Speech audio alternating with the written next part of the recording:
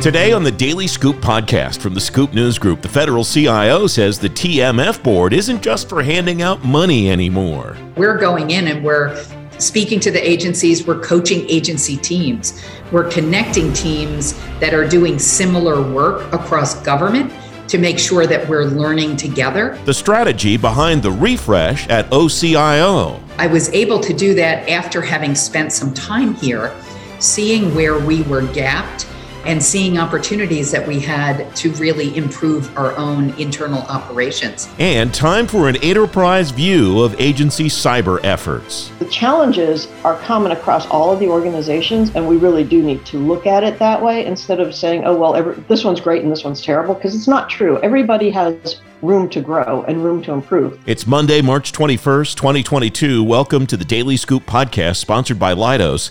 Every afternoon, you'll learn what's going on today in government. I'm the host of the Daily Scoop podcast, Francis Rose.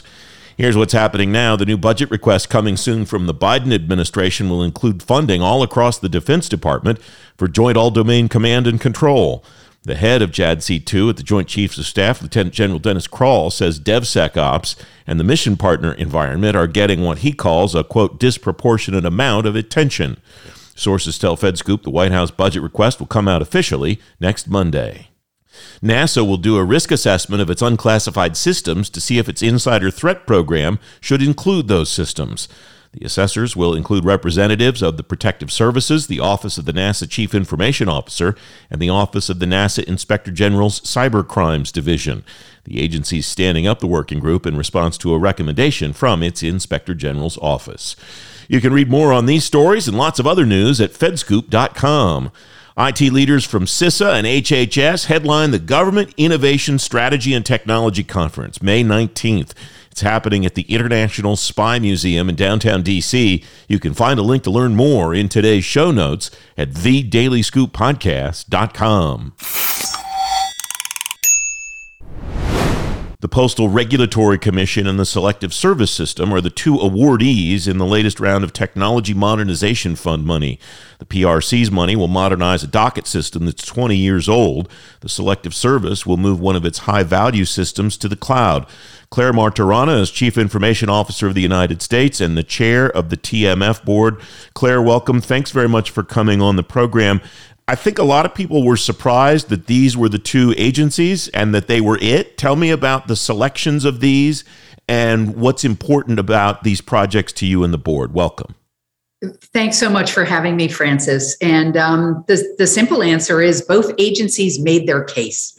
What's impressive about their proposals was they both took an iterative approach to build and test their assumptions by launching MVPs, minimally viable products or rapid prototypes, basic products that can show others within their agency what's possible. So the front end work that they did actually enabled the board to see what they were capable of, that they were capable of the success that was in their initial project proposals and their final project proposal. It also is incredibly helpful to see how they brought their leadership together. So they had gone through components that are always tricky in IT, right? Change management, agile acquisition, that were really key pillars of both of those plans. What makes for a case in TMF proposal? We talked about it before, but I wonder what's here and what maybe wasn't in some of the others, because the last time I think you said publicly a number, you had more than 100 proposals. Yeah, we've had over 130 proposals, well over $2.5 billion in requests.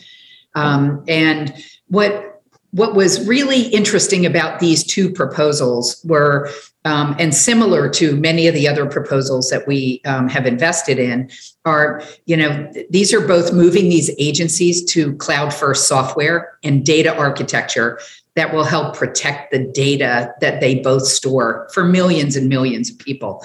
Also, they're working to improve their internal tools so that their workforce can deliver better digital experience for their customers. And it also enables the transformational change that these two small agencies who, as you know, small agencies don't always get the opportunity to make this kind of transformational change. And the lessons we learn from these small agencies can not only help our larger portfolio of small agencies, but also show other people what's possible, even in some of the largest agencies. So that's kind of where I wanted to go next. How does what you've learned broadly across the history of the TMF, what all of you have learned on the board, how does that kind of perpetuate itself? How do you take what you've seen and apply it? Because you still have a lot of the money left that you've been allocated so far. There's still a lot available to address that $2.5 billion in requests. How do you then go back to these agencies that maybe weren't among the 128 or that are among the 128 that haven't been awarded yet and say, here's what you need to do in order to make the cut the next time? Yeah, it's a great question. We have limited funding, right? We would have preferred $10 billion in investment, right? Because there's that type of demand in the marketplace. There is no question with high value assets and legacy systems that we could spend a significant amount of money helping to modernize these systems. So we have limited funding, so we have to invest in agencies that are committed to the framework of us building in an iterative manner, in showing us that they have the change management capabilities, that they're willing to dig into the business process, that change that is needed, right? You can't just throw technology at issues and expect that it's going to transform magically. You have to go through the agile acquisition process. You have to work really closely with your internal team and with your contracting partners or vendor partners to make sure that you are going to be delivering at a high quality. And what we really find, and this has been my experience through my entire career, is by building iteratively, you have the greatest chance of success. Every time I've tried to come up with a grand vision and 5-year plan, I'm never successful.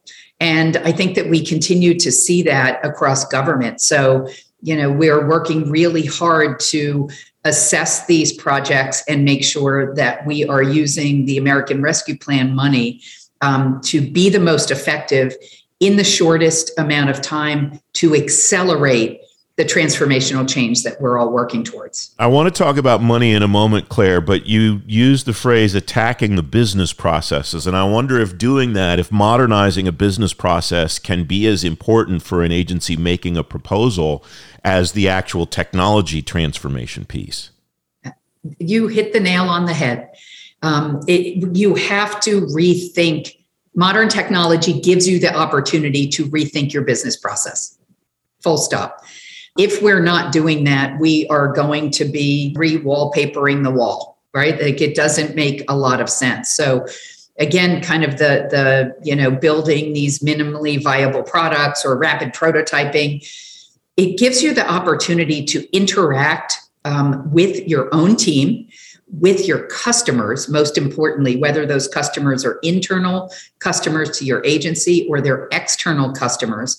If you are not building your technology solutions with those customers in mind, you are going to not satisfy the end needs of those customers. All right, about money, Claire, I'm doing this from memory, so apologies if I get it wrong, but I think you had about $250 million in the first couple of appropriations, somewhere in that neighborhood, and then you got $1 billion from the American Rescue Plan, and I think you've awarded between 350 and 400 million, somewhere in that neighborhood. So you still have about 600 million. You didn't get anything, unfortunately, in fiscal 22. What does that mean for the way that you might think about awarding the rest of the money? What does it think about, or what does it say about the way you might think about at least the rest of this fiscal year? Any of that? Yeah, we are still going full steam ahead on the entire portfolio of projects that came in under the American Rescue Plan. So it takes us about 100 hours to review initial project proposals, moving them into final project proposals. That's a significant amount of time, and we take the time on all of the proposals that we have gotten in.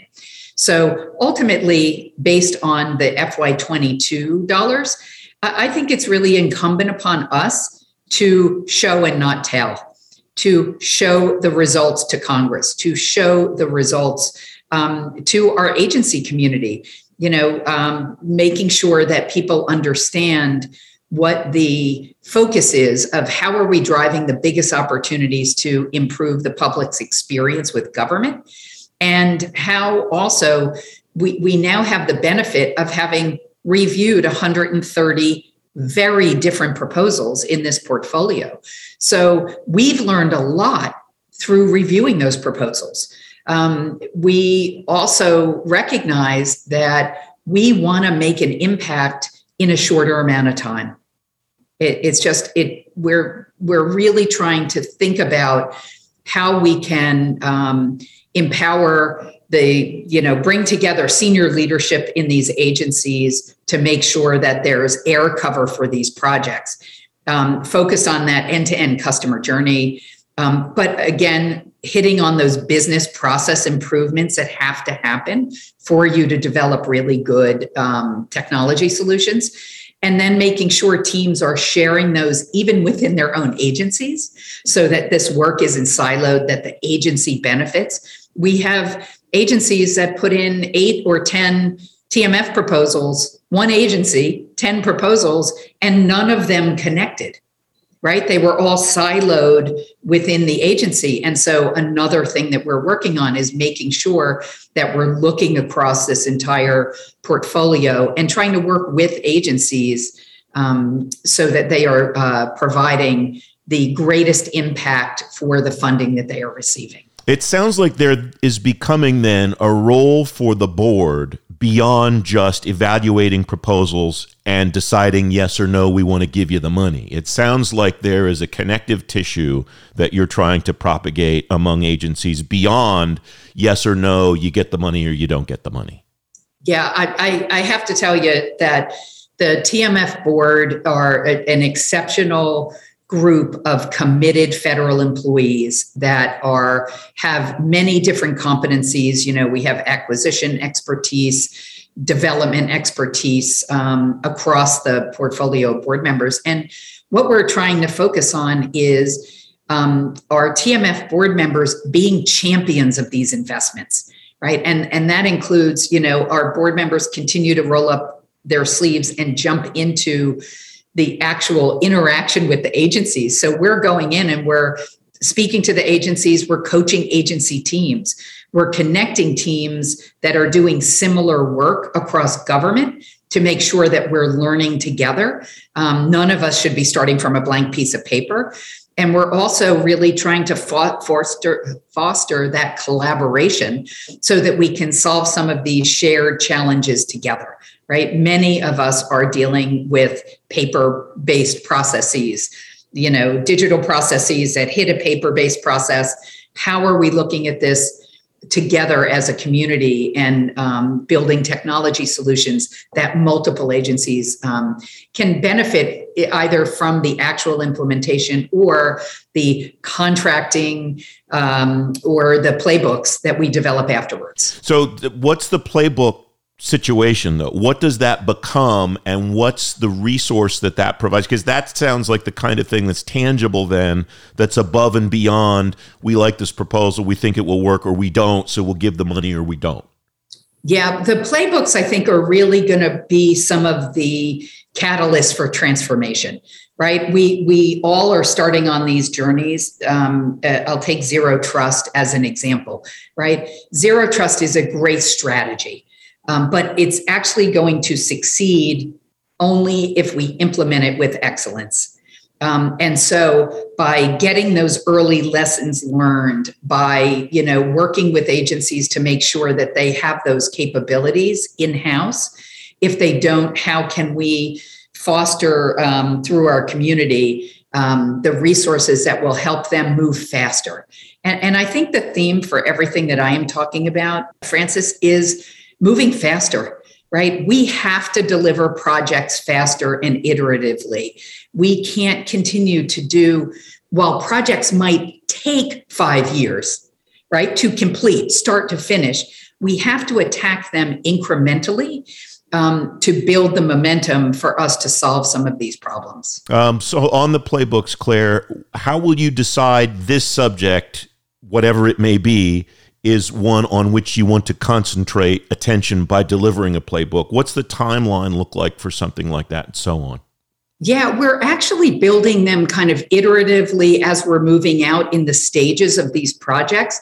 Also, the CIO Council has been building out playbooks at a pretty consistent basis. So we are going to continue to do that. I think that we will wind up seeing through, again, I'll use Zero Trust as an example.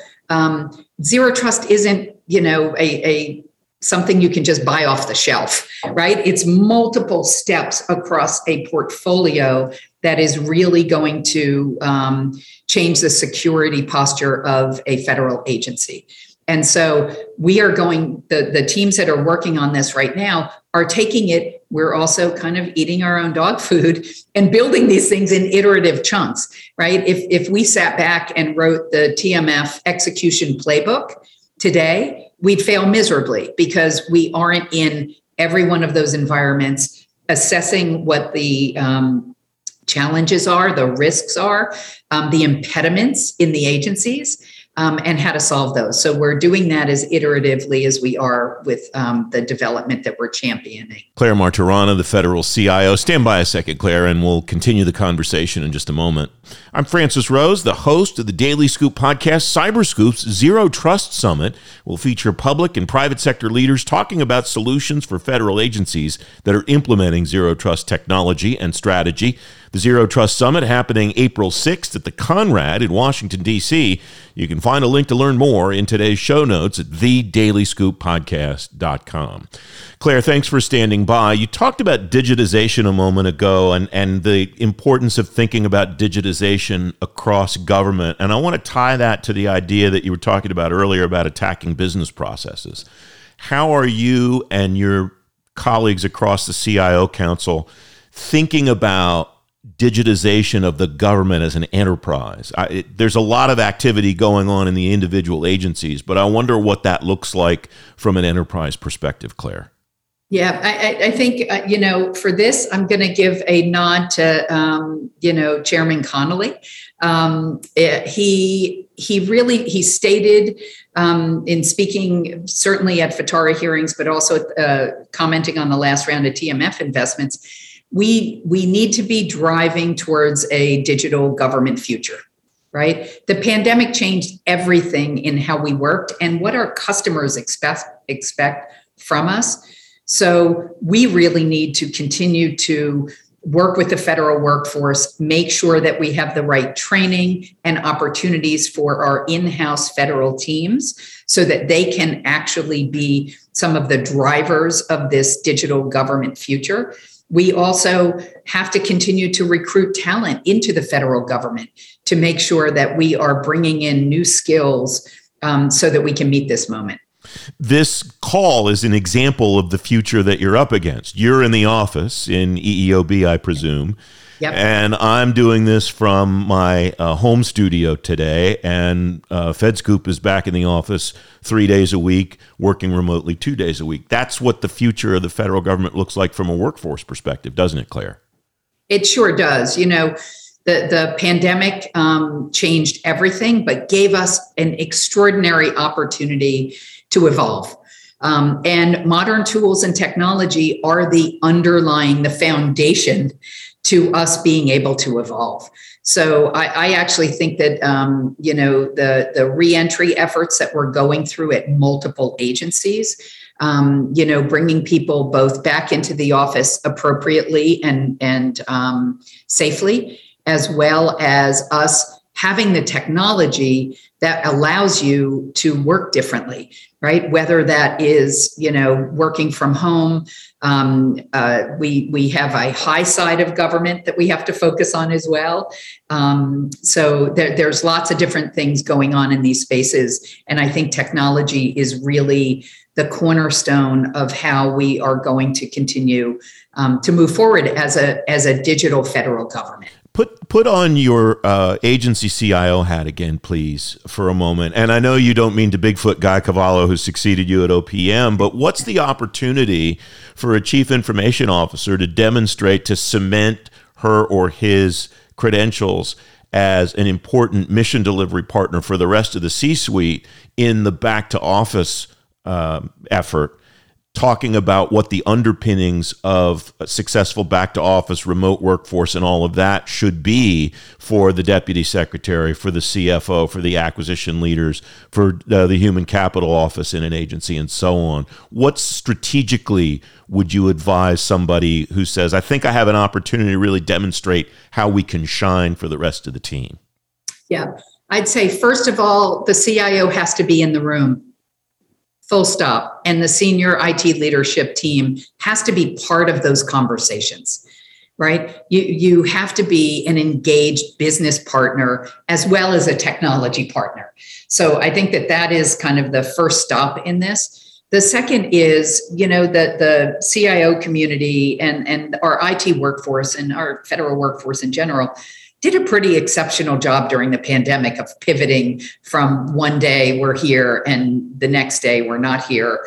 I think that what I am seeing from CIOs across the government is they have been leaning in incrementally to supporting the workforce during maximum telework. So coming up with making sure that they are secure, but they're able to provide additional software, hardware sometimes to support folks teleworking. I think continuing to work on collaboration tools, right? We are a really different environment, and, document collaboration, chat, really basic things that I took for granted, frankly, in the private sector.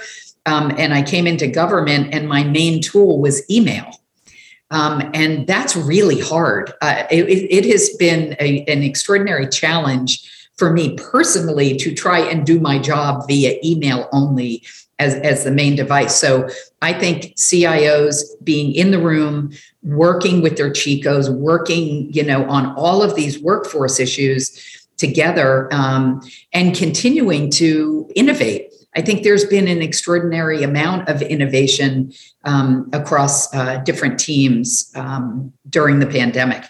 I had a really extraordinary experience last week with Sean Brune, who's the CIO over at Social Security. He had brought together over 100 of their folks on their IT leadership team.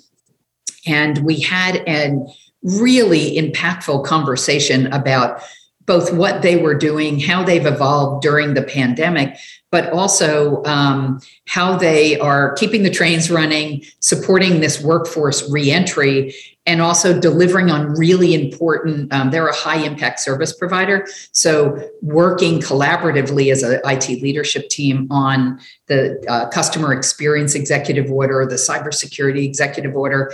I was so inspired by that team of people and their level of engagement and real passion, not only for the mission, because I have seen that from every federal employee I run into, but really for them working differently to empower their agency during this reentry. Speaking of teams, your team is evolving too. Maria Roat, your deputy, is retiring, and you've added Drew Mickelgard from VA, Eileen Vadrine from the Air Force, experts in their fields. What are you, I'm thinking about it because it's March Madness time. I'm thinking about you as the coach of this team, Claire, and putting people in positions to get done what you want to get done and also put them in positions to succeed. What's kind of the strategy behind what you're trying to build on the OCIO team? Thank you for that. Maria's retirement as deputy federal CIO will leave a really, Maria has left such a lasting mark on the federal environment. I've learned an extraordinary amount from Maria, having worked with her for this past year. One thing that I have learned is this is a relay race. right? Every one of us the baton is passed from one to the other, and our high performing teams pass it flawlessly. I want to make sure I am not the person who drops the baton in that transition. So I am always, the minute I start a job, private sector or in government, I start thinking about succession planning. I start thinking about, how do I build the team that is most resilient, that is most capable of meeting the moment? And by bringing in folks like Drew and Eileen, supplementing the team, I was able to do that after having spent some time here, seeing where we were gapped and seeing opportunities that we had to really improve our own internal operations.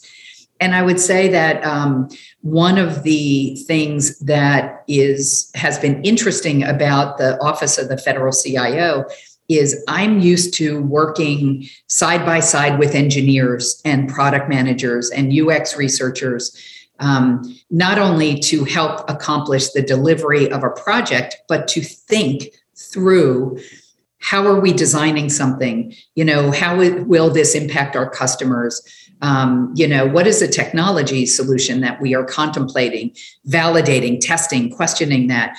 And I think that one of the best opportunities that we have here is working with our awesome policy team and the desk officers that we have here in OFCIO by partnering them with technologists that have recently been at agencies doing delivery, doing bureaucracy busting, helping an agency team with the change management that is so necessary, or the business process improvement that is required for us to deliver great technology. Having those folks as colleagues together, we're going to create better policy, because we are thinking through the second and third order consequences of that policy, and trying to get ahead of it upstream so that we are able to really empower agencies rather than burden them with new guidance or guidelines.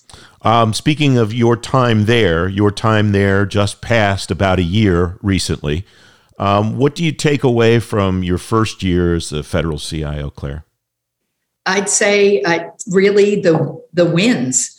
We had a couple really big wins this year: the cybersecurity executive order, the zero trust strategy, the customer experience executive order.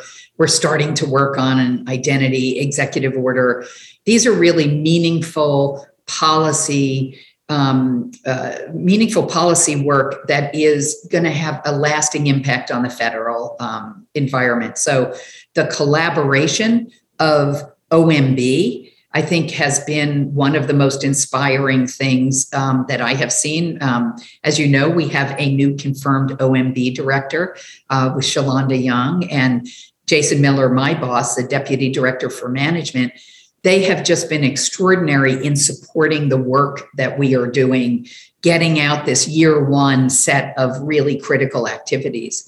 I think that there's always a need for us to build partnerships around, my partnerships start here in OMB is with the regulatory folks, the budget folks, the legal folks, all of the component pieces that actually help agency CIO teams in delivering their missions. So in the example I gave you with meeting with Sean's team over at Social Security, not only was that supported by our desk officer, but we brought an OMB team together to that. So regulatory affairs, our RMO colleagues and partners, our legal team, everybody came to listen, right? That's what we have to do first, is listen to our customers and listen to the team at SSA. And that makes us a better OMB team. And that's really the mandate from Shalonda and Jason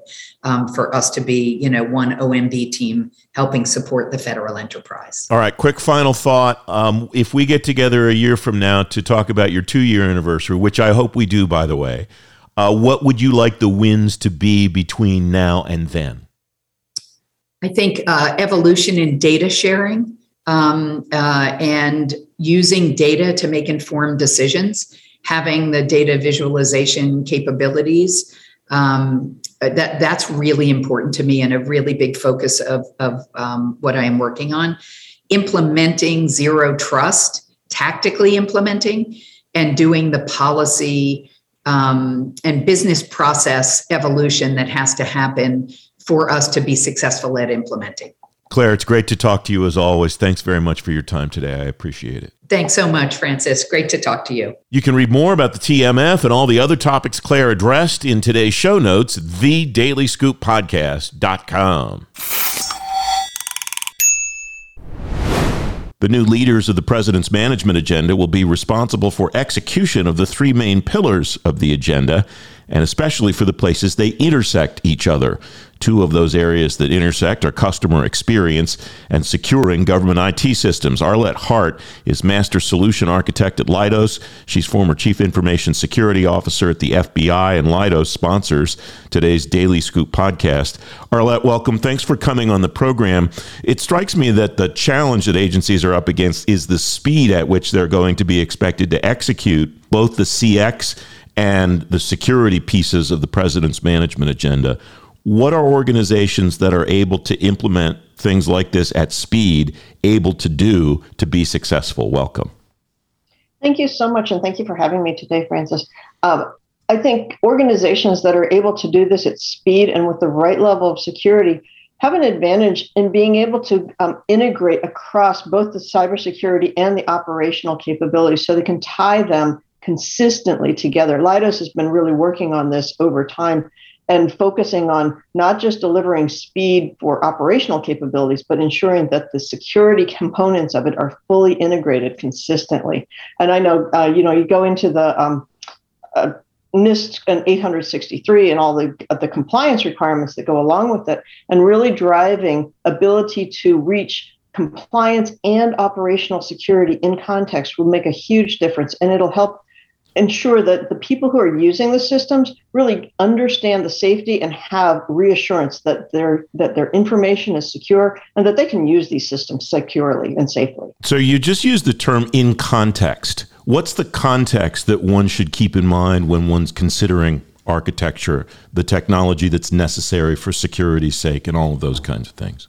The context really is what's the business function? What's the risk to you and to your organization of using these systems? How is it that you, for your risk appetite, can understand what your exposure is in context? Looking at yourself as a whole person, looking at the people around you as complete persons, not just this is what I do at work, but this is what I do at work, this is what I do at home, this is what I do at church, this is what I do at, whatever other kinds of functions are important to you. You are a composite of those elements together. And your context piece of it needs to hold all of those elements together. So when you reach into any given system, you want to make sure that it respects you as your person in that context. So looking at the government pieces of it, that also is a case where you are in context of that system, whether you are a current employee, a former employee, a future employee, wherever you are in that mix, or even you applied to government systems, because still you have pieces of that information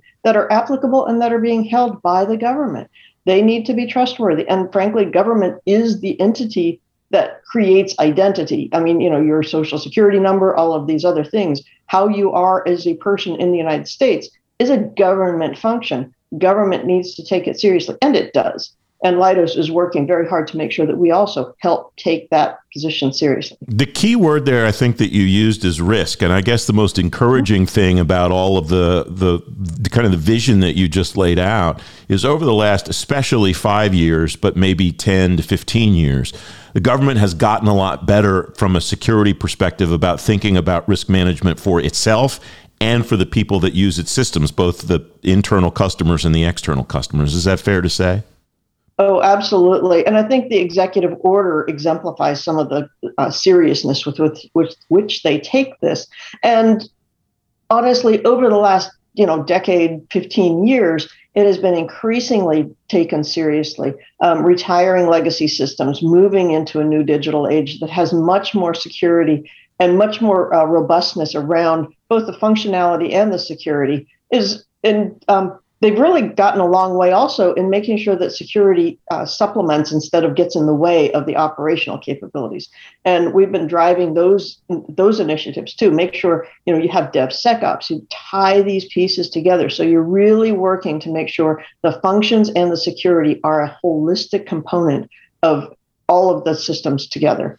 Let's maybe do an inventory of those pieces that you're talking about, because you mentioned DevSecOps. I always think of Zero Trust.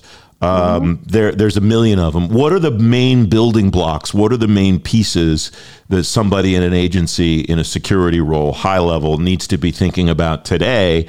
And what should that person maybe also understand about where she'll be 18 months from now or 3 years from now? Because now's the time to be thinking about that too, right? So the functional requirements, obviously DevSecOps, moving to the cloud, I mean, they're in the executive orders, software bill of materials, secure supply chain. Those are really critical, and they're hard problems to solve. And one of the reasons they're hard problems to solve, of course, is because we need people to do the work. And that's one of the bigger challenges too. It's like, how do we really build people who can do these functions and put them in place in context, so that we can drive capabilities across the board. But I think obviously after SolarWinds, supply chain, after, and then the software bill of material, so that we have, when you're doing DevSecOps, you're building it on a secure base, which is also a code repository. So making sure your code repository, are you doing good software, secure software design and development? These pieces are critical because these are elements that are feeding in. And as you have more pieces of it that are not as secure, each little chink in that armor means another vulnerability, another place where people can get in and compromise the data. I mean, we all remember, OPM data from a few years ago. It wasn't a malicious thing. It was an oversight. It was legacy infrastructure. The investment wasn't there to upgrade the infrastructure at a time, and it was just compromised. These things have to be addressed. That's why, the executive order and other things like that are so important. So we can really retire legacy and move to much more modern, secure capabilities. What should organizations in government think about as they're making those transitions and to try to safeguard themselves from just buying a newer version of the old thing? Right. It's not usually a lift and shift. That's not usually the right answer. Usually you want to make explicit decisions to make a change. Do it on a risk-based posture. Where's your highest risk? What applications, what capabilities can be transitioned to the new environment? Where are you going to get the most bang for the buck? It has to be a balance. There's the hard, there's the easy, and there's the trivial things that can move. So you want to take some of the hard ones and really do them also, and then move the ones that are easy to move too. But you don't want to leave either the most critical or the least critical for last. You want to balance that transition so that you have an explicit move to getting your entire infrastructure to a more modern infrastructure. We started this conversation talking about speed, and the other thing that I want to talk about before I let you go is scale. Obviously, there are some agencies that are smaller and they're able to roll these concepts out and so on. There are some agencies, like I referenced the Defense Department a few minutes ago, VA, HHS, and others, that are just enormous. And not just the size, but also the landscape of the types of environments in which they're trying to provide security is incredible. What difference does that make in the way that one formulates a strategy for doing the things that we've talked about in this conversation, Arlette?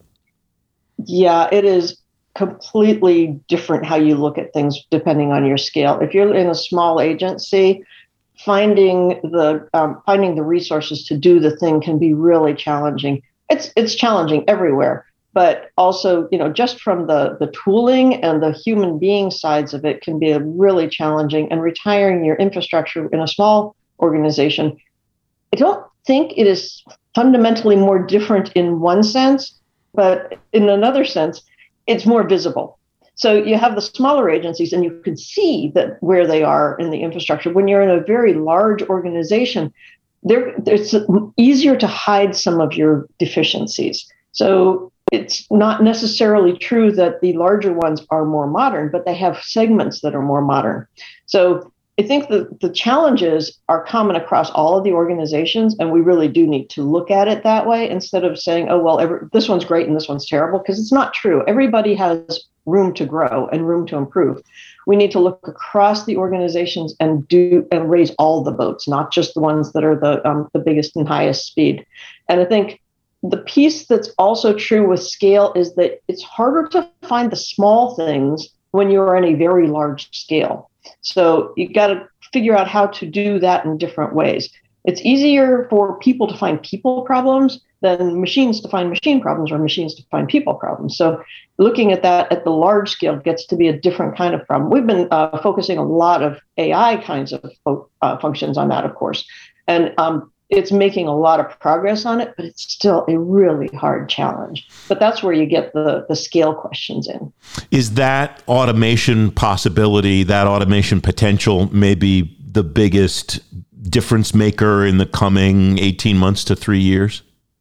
AI in particular should be, I believe. I think there's the challenge is going to be still the move to the cloud. And I think that is going to be the biggest difference maker in the next 18 months. And then moving to a zero trust framework so that you really understand who's doing what in context, are they allowed to do it, and making sure that that is done without friction.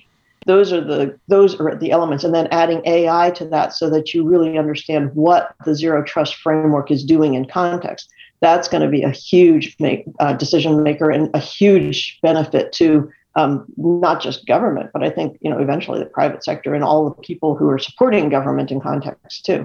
So I think those three pieces of it are going to be huge. Arlette Hart of Leidos, thanks very much for joining me today. I appreciate the conversation. Thank you so much. Glad to be here. You can read more in today's show notes at thedailyscooppodcast.com.